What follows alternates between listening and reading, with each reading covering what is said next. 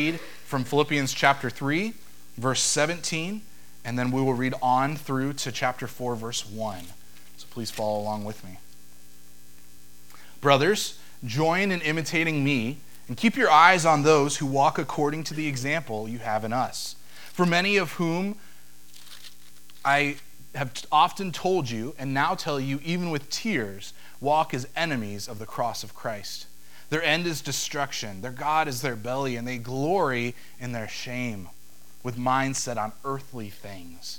But our citizenship is in heaven, and from it we await a Savior, the Lord Jesus Christ, who will transform our lowly bodies to be like his glorious body, by the power that enables him even to subject all things to himself.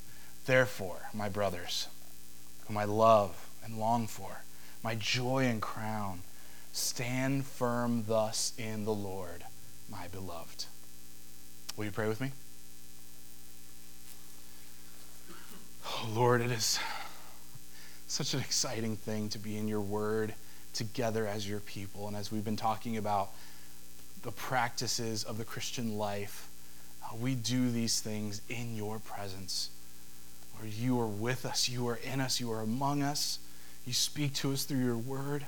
Your Holy Spirit fills us with life anew in Christ, power to proclaim him and to live this impossible life apart from you. And so, Lord, now as we look to our true citizenship, I pray, Father, today you would establish in our hearts a zeal for and an excitement of and the greater than any sense of patriotism we can have over being U.S. citizens. Lord, let us rejoice in our citizenship in Christ, in his kingdom, that we are together your people. And Lord, help us as we consider imitating those around us that hold this example of Paul.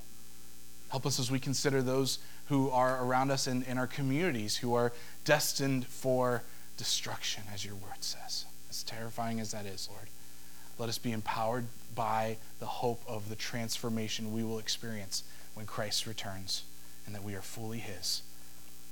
We ask for your help now in Jesus' name. Amen. Well, we last look at Philippians just before Thanksgiving, which was a while ago now, right? We've had 3 holidays since then. Dealt in part with Christian maturity, pressing on and enduring in the race as we move closer and closer towards Christ.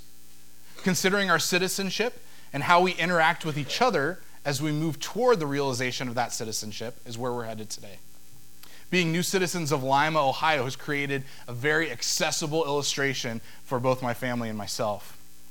We who were very comfortable where we were now find ourselves, as we trust in the Lord, able to embrace the joy of a new citizenship in a different place.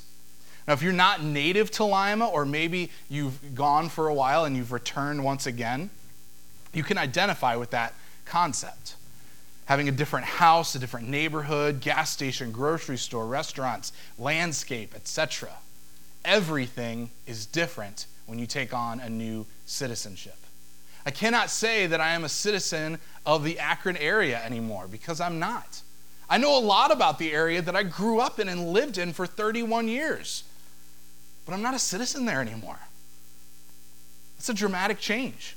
All my memories, my family, my friends, they're all still there, yes, but I'm no longer a citizen there. I'm now a citizen of Lima, Ohio. Then you consider, in light of all these changes that happen when you move, you consider things like church. And we felt we've been graciously and kindly welcomed as part of your family. We thank you for that immensely. With all the changes that come with a big move, you find that even in your local church, even though your local church family has changed, in a gospel-centered church, new friendships arise quickly. God's people are God's people wherever they are. And he is the one who is the God of all comfort, who comforts us in all our affliction, so that we may be able to comfort those who are in any affliction with the comfort with which we ourselves are comforted by God, is what 2 Corinthians 1:4 says.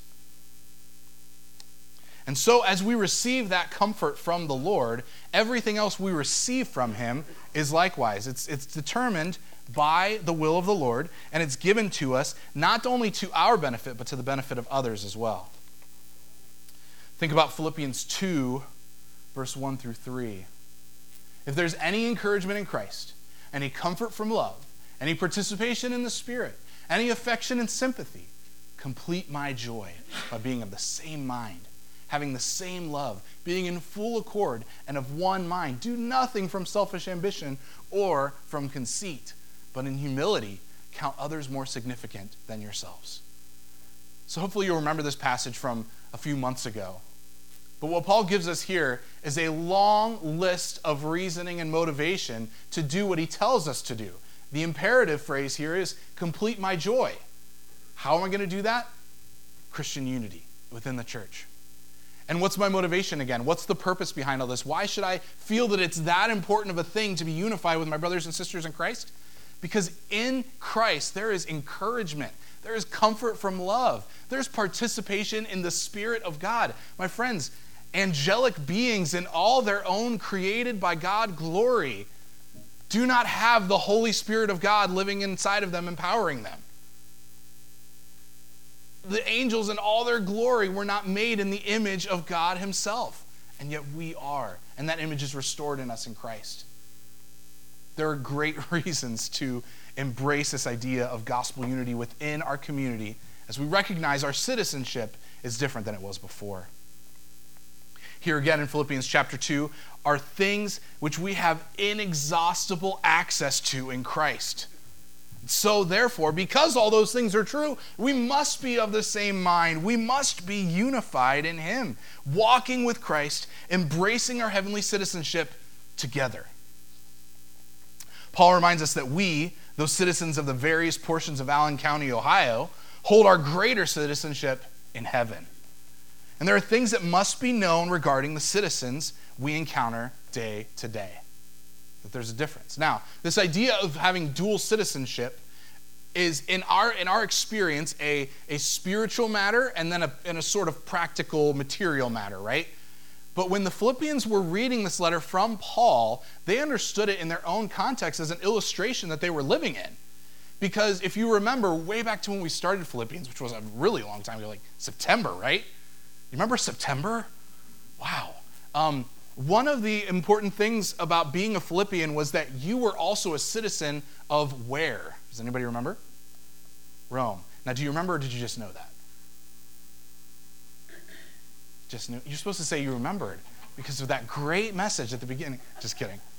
So they shared in citizenship in Philippi, but they also shared in citizenship in Rome. So they understood when Paul was saying, look, you're citizens of heaven, they're saying like, oh, it's kind of like how we're citizens of Philippi, but we're also citizens of Rome. That hasn't changed. Now again, when I moved from Akron, I am no longer a citizen of Akron. Well, they determined that because of many factors, of course, but the biggest thing is, I don't live there, I don't work there, we don't go to church there, we don't do anything there except for visit our family now. But when we become citizens of heaven, we remain citizens of earth, but our greater and truer citizenship is with Christ. So, here in this passage that we're looking at, Paul has provided for us three perspectives in order to consider a citizenship mindset. First of all, there's inspiration from gospel examples around us, those who walk according to the example we see in the apostles. There's also motivation as we interact with people who are citizens merely of the physical world around us. And there is also a hope of transformation from the Savior who now lives in us by his Holy Spirit, changing us from one degree of glory to the next, and will one day return and perfect us in his image. And that's a kind of a cool thing to jump ahead, not that I should, but at the end of this passage, it says, we await a Savior, the Lord Jesus Christ, who will transform our lowly body to be like his glorious body. In another place, Paul says that we will be changed in the twinkling of an eye. And you think about when Christ returns, you will be changed. You are going to be different because he will be here in a brand new and much more complete way. So that's where we're going, looking at those three things. Being a citizen of this heavenly kingdom must change our priorities, our perspectives, and in these ways we eagerly await the Savior who is to come. So, verse 17, inspiration from other believers around us. Perhaps the most popular definition of this word imitation that Paul uses, as he says, imitate me, is imitation is the most sincere form of what? Flattery. Anybody know who said that? You just did. Yes. Love it. Okay, so new question. Who said it first? Anybody know? Lincoln? That's a good guess. I wish it was Lincoln. He's an interesting person. I probably could have used the quote, went to Lincoln, and said something much more better than what I'm about to say. Maybe I should have just said it was Lincoln. That would have been better. Other guesses? Mark Twain? That sounds right, but I don't think it is. Plato? Nope, not Plato. It was, of course, your favorite, Charles Caleb Colton. Right? Sounds like a country and western singer, but he's not. He's actually not a very important person. As I've looked into him, his Wikipedia page is very, very short. Okay? He was actually a clergy. But it's fascinating. He was an important guy, but not very important. I mean, important enough that we refer to him by his first, middle, and last name, and that we quote him often with these kind of things. But he was basically a less interesting guy beyond the collection of witty quotes that are still referred to by many today. It actually seems like a self-serving kind of thing to be said, because here he has said, imitation is the most sincere form of flattery, and we have just imitated him in one sense by reciting his quote. Now, we're called together to join in imitating Christ-like examples. So what if Paul, you don't have to answer this out loud, but be thinking, what if Paul in the book of Philippians might we see worthy of imitating? As you consider what Paul has written thus far, does anything come to your mind? Do you notice something that Paul says or that Paul explains about how he feels about the church or something along those lines? We find in the book of Philippians the character of a Christian in beautiful, Holy Spirit-inspired words. It's an example to follow as we who are blood-bought saints of Christ seek to know him better and to give him the worship he deserves. Here's a great reason to return and review what we've learned so far in Philippians. So what do we see? His affection for the church, his confidence in the work of God from start to finish, his desire for the gospel to be preached, even if at his own expense, his commitment in the phrase, to live is Christ and to die is gain, his endurance through persecution and even imprisonment, his joy in church unity, his embrace of suffering to know Christ. We can look at the list of all these things that are worthy of imitation in Paul, but we can't keep our eyes on him in the way the Philippian church did. Even if after writing this, they never saw him again, they could always remember their time with him. We don't have Paul. Who do we have? Question I pose to you. Huh? One another. We have one another to look to as examples. Now, if you're like me, hopefully your first response is, just for the sake of relating to me in this moment, thinking about being a Christian that others might look to imitate should be terrifying in one sense, right? You would look at my life and try to think, okay, I want to live my Christian life like so-and-so does. That can be a little bit intimidating. It can be a little bit, like, I feel like maybe you're setting yourself up for failure to look at my life and to consider imitating me. But you're right, who we have is who you see here today and other Christians that you know. We have the Word of God, which shows us what is worthy in the character of Paul. And if we see these things in others around us, then there we can look to and imitate each other. Imitation of those around us is not the end goal, though. We imitate so others that come after us will have someone to imitate in us. Make sense? So we do not simply imitate others so that we can perfect what we believe is our ideal Christian lifestyle. But it moves beyond, because we have to remember that we are here to make disciples who make disciples, and therefore we have to be disciples who make disciples. So imitation of other Christians around you is not simply for your own benefit of your Christian walk, though it does benefit your Christian walk. It is also not for the boasting up of the person you're imitating. Because you've got to realize who Paul is here. Paul is not one who would consistently be saying, look to me, look how great I am. When he says, imitate me, what we know from the rest of the book is everything about Paul is about Jesus. And so Paul can say, yeah, imitate me. And when the Philippians are reading this and hearing it read in their midst, they're thinking, we should imitate Paul. Why? Because Paul's really great. We love Paul. No, that was the Corinthians' problem, remember? Remember Paul said, a lot of you are sitting there, you're saying, like, I'm of Paul, and I'm of Peter, and I'm of so-and-so. I'm a disciple of all these people. No, the Philippians would have to know from everything that Paul's written so far, he's not about himself, but about Christ.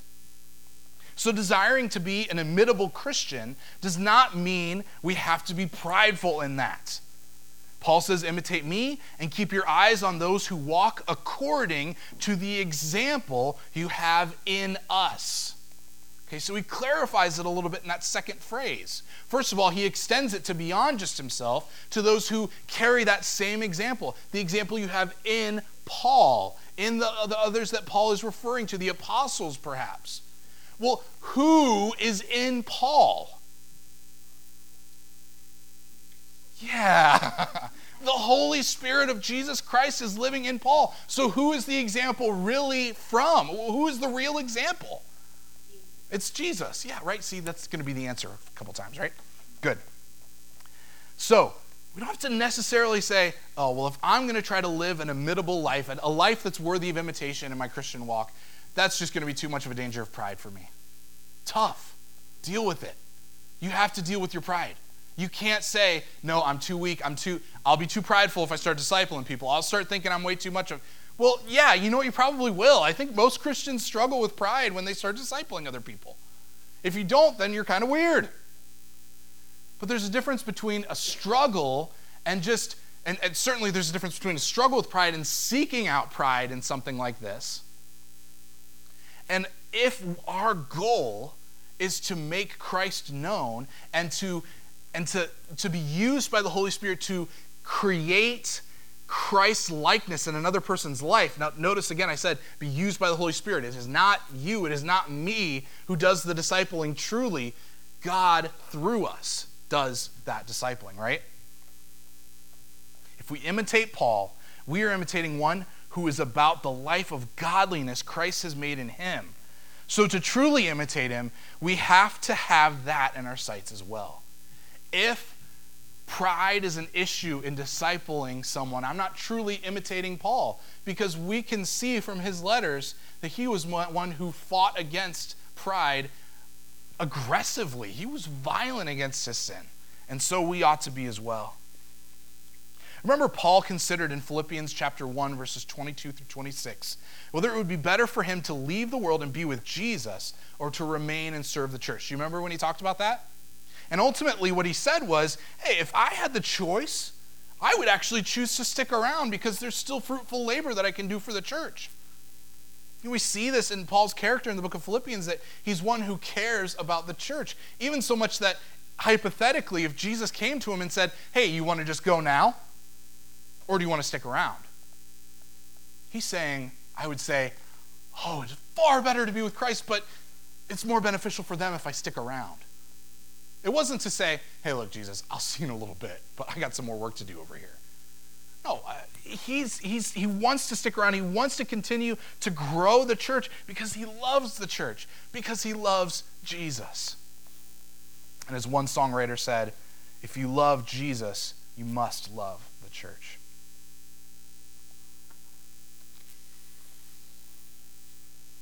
So Paul's desire was to remain and to be an example worthy of imitation. So we need to ask ourselves, am I an imitable example of the Christian life? And if not, the next question is, what do I need to do to get there? Because again, when Paul tells us here to imitate him and to keep our eyes on those who carry on the example that we find in him, it's not enough just to say, okay, I'm going to imitate him and that's the end of it. Well, if I'm truly imitating Paul, Paul was making disciples, and so I need to do the same. A Christian's desire in worshiping Christ should be linked to a desire to call others to worship him as well. If Christ has called you to be his, he has simultaneously called you to walk with others in being his as well. It's not optional. Too often we think wrongly of discipleship, I think. That it is somehow us showing others some man-made wisdom of living life in a more enjoyable or wise or impressive way of our own doing. In fact, I can confess that when I think about discipleship, oftentimes my mind goes to, okay, I'm going to create a plan, I'm going to do this, I'm going to show people how I do these things. No, discipleship is not me creating something to help people walk in. Truly, discipleship is one believer saying to another, let's walk with Christ together.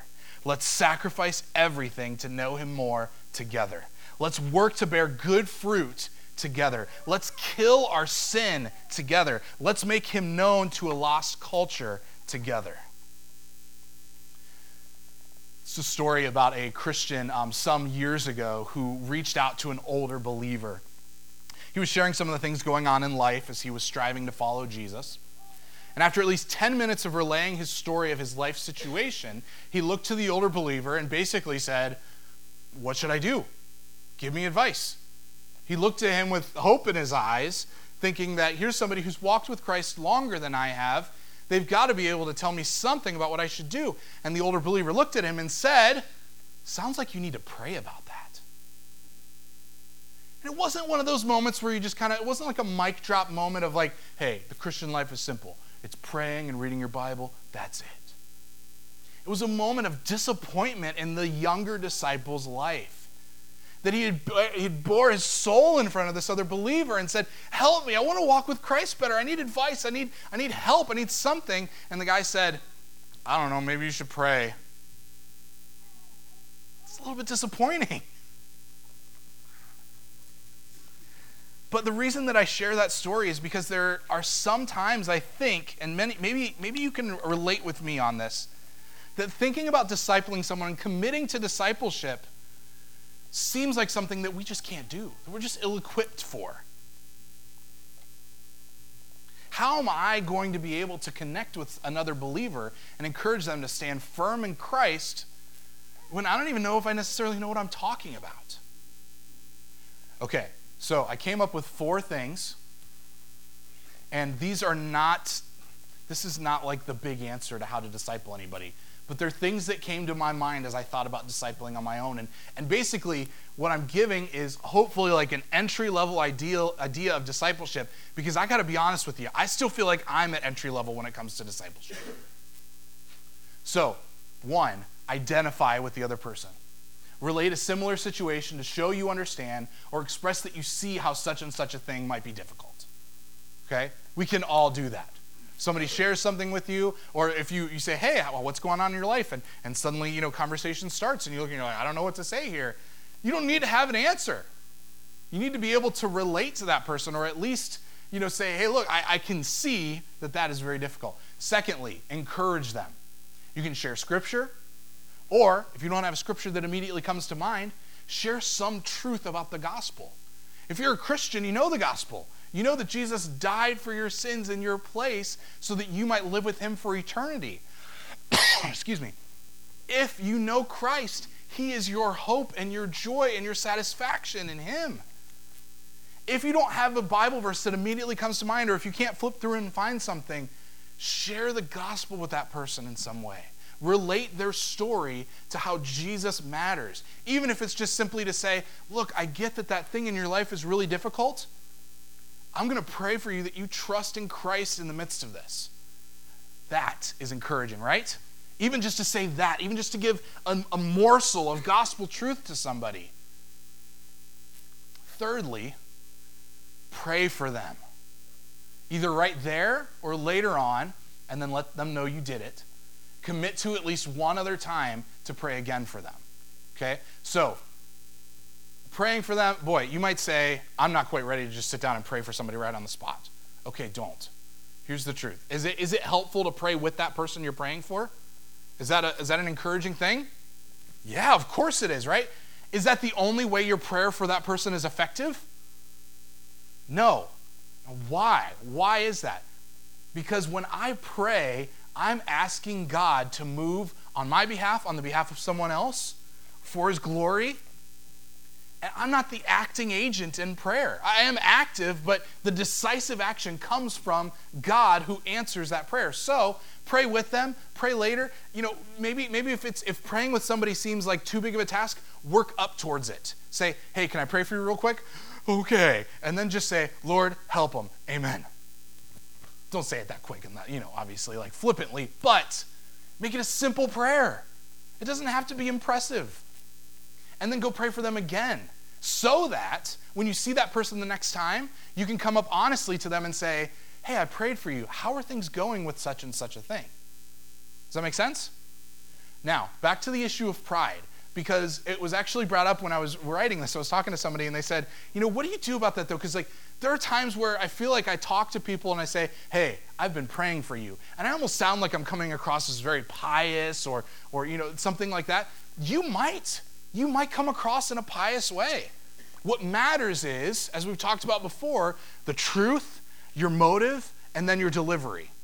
So if it's true that you prayed for them, and that should be helpful for them to know, then tell them that you prayed for them. That's what truly happened. Your motive matters. Whether people understand your motive or not is not on you. It's on the receiving end of that, right? You have a responsibility to, in an effort like this, to attempt not to come across as prideful, but you ultimately can't control people's response. So tell somebody that you prayed for them. Because I know when people tell me that they've prayed for me, that lifts me up incredibly. Even if only just to say, boy, I better get my act together because people are praying for me. Lastly, check up on them. Reach out with a phone call, a text, or in person, and ask about the situation.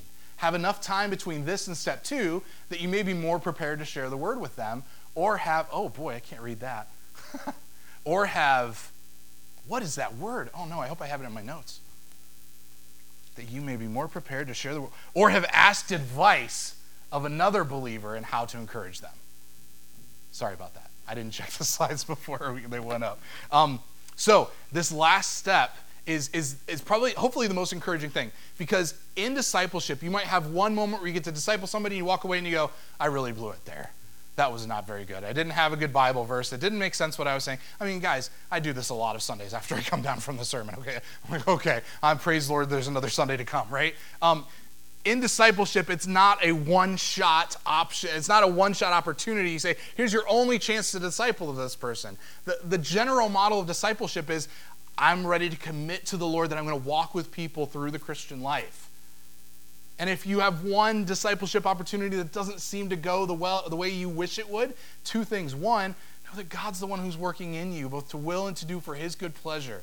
And secondly, he's going to give you another chance. Maybe not even with the same person, but with another person to be more effective in discipleship. So check up on that person. Follow up with them. Starting conversations can be really difficult sometimes. I understand that. But if you've had a conversation already, you can always refer back to that one that you've already had.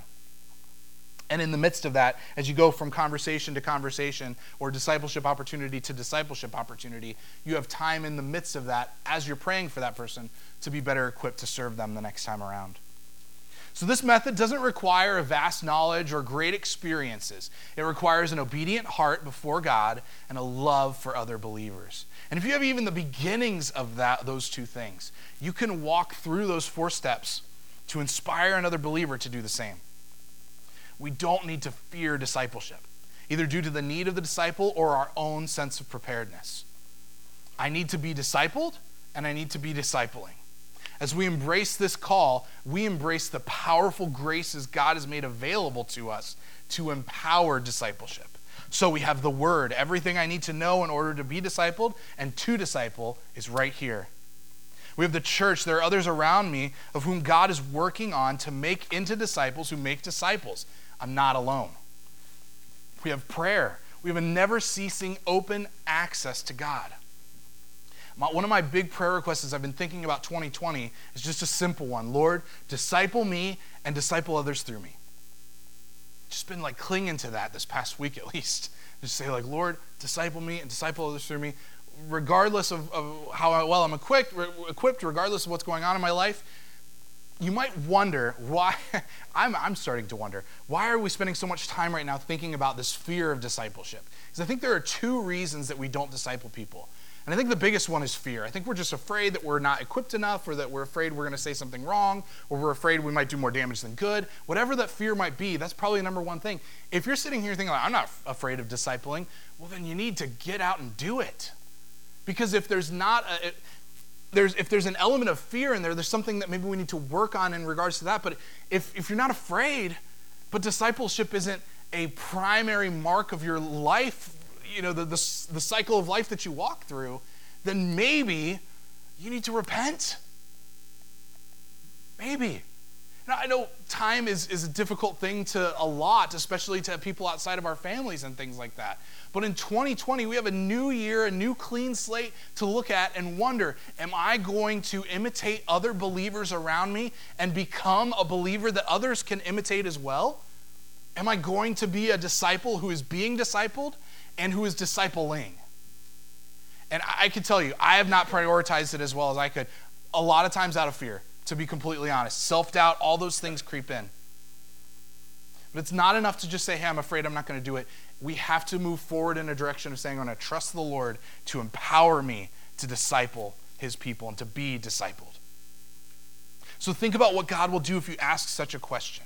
Will he empower you by his Spirit to live a manner of life worthy of the gospel of Christ?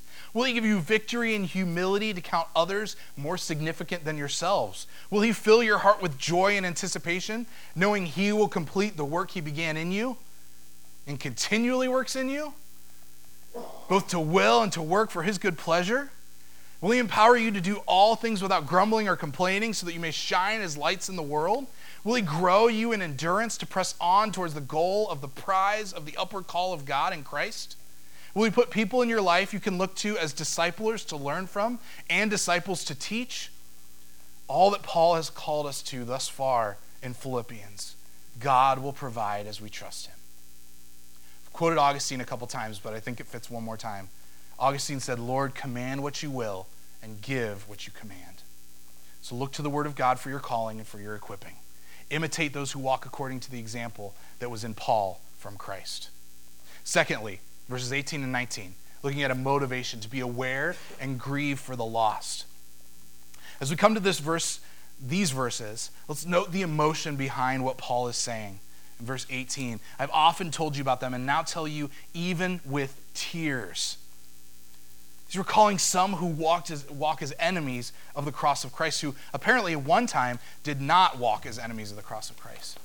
There's a few different possibilities, but it seems that's the most likely thing, that he's referring to people who lived among the church at Philippi and are now living contrary to the gospel of Christ.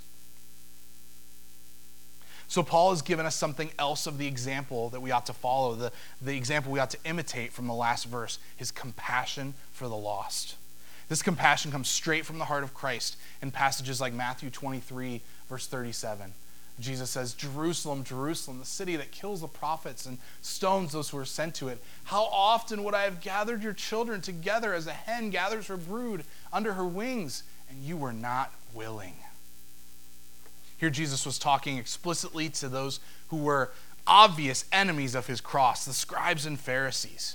And he describes them in that chapter as ones who tie up heavy burdens and place them on the shoulders of others, who shut the door of the kingdom of heaven in the faces of others while not even entering themselves, who travel across the sea to win a convert and make them twice as much a child of hell, who exalt gold over the temple, who are particular about tithing but reject the larger matters of justice and mercy, and who are ultimately whitewashed tombs carrying only deadness inside and reject God's message in Christ.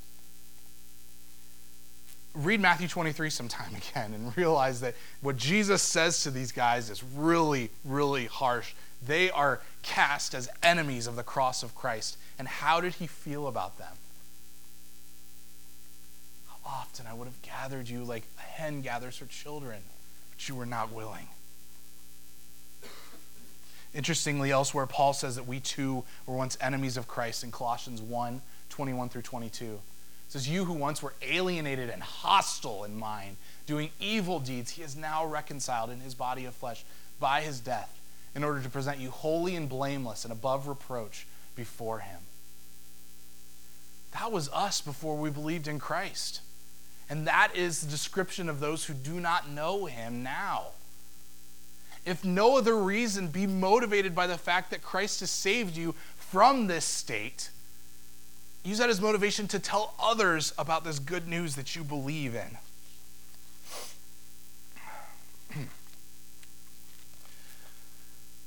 Whoever the unbeliever may be, our instruction is to be aware of the state of those who do not know Christ and to feel an aching compassion for them to know the Savior. And this is one of the defining traits of Christianity. Those who are against all we believe, and even those who may wish to harm us for our faith, are precisely those we are commanded to love. Backing up in Matthew chapter 5, you've heard this before, and here it is again. You've heard it said, you shall love your neighbor and hate your enemy, but I say to you, love your enemy and pray for those who would even persecute you because you are mine, because you belong to Christ.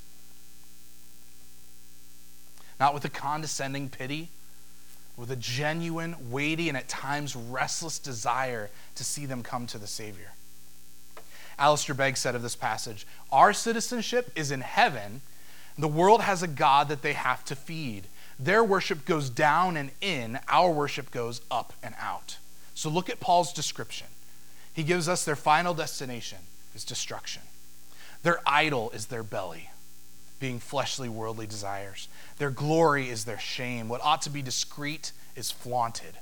And their perspective is a mindset on earthly things. They are unable to know beyond what they can see. Paul writes in 1 Corinthians 2, 13 through 14, we impart this in words not taught by human wisdom, but taught by the Spirit, interpreting spiritual truths to those who are spiritual. The natural person does not accept the things of the Spirit of God, for they are folly to him, and he is not able to understand them because they are spiritually discerned. These are those who have boldly and unashamedly replaced God with themselves in their hearts and are a desperate picture of life apart from Jesus Christ. Those whom Paul describes serves as a warning and a support for why we must look to Christ-like examples. Paul speaks as though part of why their fate is so grim is because they did not join in imitating those disciple makers around them. If Paul is speaking of people that the church may have known, he is in a sense saying, follow faithful Christians so you will not turn out like those who were among you before, but now walk as enemies of the cross. You may know some people in your walk with Christ who have abandoned the faith. When I became a Christian, there were about 20 of us or so that all made a commitment to Christ, and we were all going to church together, and within a couple years, people started to fade away back into worldly habits. And I can say, I thought about this earlier this week, that there were about 20 of us, and today I can count 5 of us who are still following Christ. One by one, these friends who seemed like they were Christians slowly faded back into the world. It's a terrible thing to experience because you love your friends and you fear what they are left to apart from Christ. It's terrifying. It's a huge motivation for us. Paul does not write to us and say, hey, look at how bad off these folks are who don't know Jesus, just so we can say, stinks to be them, oh well. This ought to be a motivation for us to get serious about our discipleship in the church and our evangelism outside these walls, so to speak. Don't neglect Paul's exhortation this morning. Stick with and imitate those who have the example of Christ and call a lost world of enemies of the cross of Christ to see him for who he is, to embrace the great joy of knowing him. Be motivated to compassion and zeal for the lost in light of where they stand before God. So Leonard Ravenhill, who's an old preacher who's since gone to be with the Lord, says this: the gospel is not an old story freshly told. It is a fire in the spirit, fed by the flame of immortal love. And woe unto us if through our negligence to stir up the gift of God which is within us, that fire burns low. I think he's right. I'm not saying that you ought to walk away and think, wow, what a great message today, or what a great whatever. No, but even just at this point of considering those who are lost in Christ, if you've looked at the word and you've considered that there are people that you know that don't know Jesus, and your heart is not stirred Ravenhill says, woe to you. If your heart isn't even a little bit stirred, if you can walk out of here after considering it and just go back to normal life as if there was no change at all, maybe there's cause for concern about where your heart is.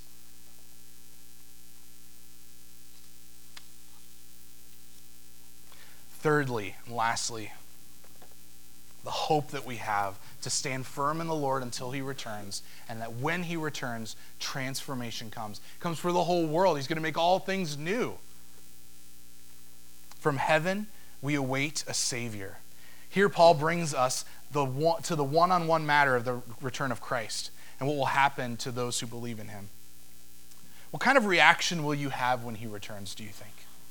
Part of us, in our joy of seeing him face to face, want to leap for joy, embrace him, and shout hallelujah and celebrate, right? Another part of our hearts, though, may consider in his return that we're not so prepared to see him as we would have liked to have been. There may be things about us that we wish we could have changed before he comes. You know, when company comes over at our house, maybe you can relate to this, we try to clean up a little bit more than we usually do. Things that we would leave around, like dirty diapers on the side of the couch there or whatever, we try to make sure that those aren't around when people show up. We vacuum, we dust, we finish dishes, all to make an illusion that this is how it always is when our guests eventually come. Yet when Christ returns, nothing will be hidden. There will be no moment to sit back and go, oh, let me read my Bible real quick. Let me make sure I say a really good prayer. Let me make sure I disciple that person or reach out. Today is your chance. Right now is your chance to do those things, to be ready for the return of Christ. And let me tell you this, if you could take motivation from a little bit of fear, that's okay, that's good. There's some fearful things that happen to those who don't know Jesus. But if you know Jesus today, and you're hearing this and you're thinking about it, be motivated by joy. Be motivated by the fact that you know him. And then you say, boy, I don't know how I got off track, but my life needs to be realigned with this idea into the coming year that Christ is worthy of all that I have, all that I am. I don't want to spend more time in his word. I want to spend more time in prayer. I want to spend more time with believers. And the truth is this, my friends, the excuses that we give that are often legitimate, I have to work, I have to do these things, I have tasks that need completed. You know, David was talking about it this morning, that there's all sorts of things that stop us from Sabbathing, from stopping and resting and being restored in Christ. And I think that applies to our greater mission too. Because the truth is, if cleaning your house or going to work or fixing the car gets in the way, if it's truly something that inhibits your ability to disciple somebody, you need to quit your job, you need to sell your car, you need to sell your house, do whatever you need to do so that you can realign with God's main mission for you, which is to make disciples. Now, hopefully, you don't need to do all those things. Hopefully, you don't need to sell your car. Hopefully, you don't need to sell your house. So hopefully, you don't need to quit your job, because those are things that God has given you to equip you into discipleship. But if we have a pattern, and I've seen this pattern in my own heart, if we have a pattern of saying, well, no, I can't get to discipleship or I can't get to evangelism because these things are in the way, and that pattern continues and continues and continues, then take my car, take my job, take my house, whatever it is, because my main reason for being here is to glorify Christ and make him known, make disciples everywhere I go. And when he appears, we will be changed. Everything will be changed. We will no longer live in this struggle that I'm describing for you, that we're not going to have this conflicting desires and an inability to organize our schedules right. Whatever your challenge might be, those things will be done away with when Christ returns. That is our ultimate hope, is that Jesus is going to come back and we will be changed. He's going to transform our lowly body to be like his glorious body, by the power that enables him to subject all things to himself. So, stand firm in the Lord, because he's going to complete what he started. Philippians 1:6. Paul said, I am sure of this, that he who began a good work in you will complete it. That doesn't mean I'll see you at the beginning and I'll see you at the end. He's working in us today to help us reprioritize, to get a good citizenship mindset of where we are, what we have, and what we're supposed to do. You have imitable disciples of Christ around you. I'm looking at them, okay? Because even if you're a baby Christian who just started walking with Christ and you don't think you have much to offer, you might have a zeal that another person doesn't have. A newness, a freshness of the gospel that can encourage somebody who's walked with Christ for a long time. You have experiences, you have a unique situation of life where you know Christ and you have something to teach me about him. All right? God has equipped you. He's not going to call you to make disciples and say, good luck, hope you can figure it out. He's given you what you need. If you don't have a Bible, there's Bibles back there. If you don't have Christians in your life, get somebody's phone number and start texting them. There's all sorts of things. There's nothing that's not available to you that Christ would call you to use to make disciples. We do this with the motivation that Christ is returning. So I missed the quote. So this is what Carson says, D.A. Carson, regarding the return of Christ. Genuine spirituality cannot live without an attitude that is homesick for heaven, that lives with eternity's values in view and eagerly awaits Christ's return. Well, how do we do that? How do I know if I'm eagerly awaiting the return of Christ? If I have an attitude of homesickness for heaven. If I'm homesick for heaven, it doesn't mean that I just hang out at a church all the time and read my Bible and do nothing else and live in a shelter. It means that I'm going around telling people. Because all I think about is wanting to be with Christ and wanting to make him known, wanting to give him what he deserves, which is my whole life laid out before him. Use it as you will. If we stand firm in the Lord, we have to plant our feet steady in the ground being like no other we've stood on before. So the old hymn says, his oath, his covenant, his blood, support me in the whelming flood. When all around my soul gives way, he then is all my hope and stay. On Christ the solid rock I stand. All other ground is sinking sand. Our soul's going to give way. Our flesh is going to give way. We're weak. We're unequipped for this. Seek the Lord. He will sustain you. You can stand firm in him.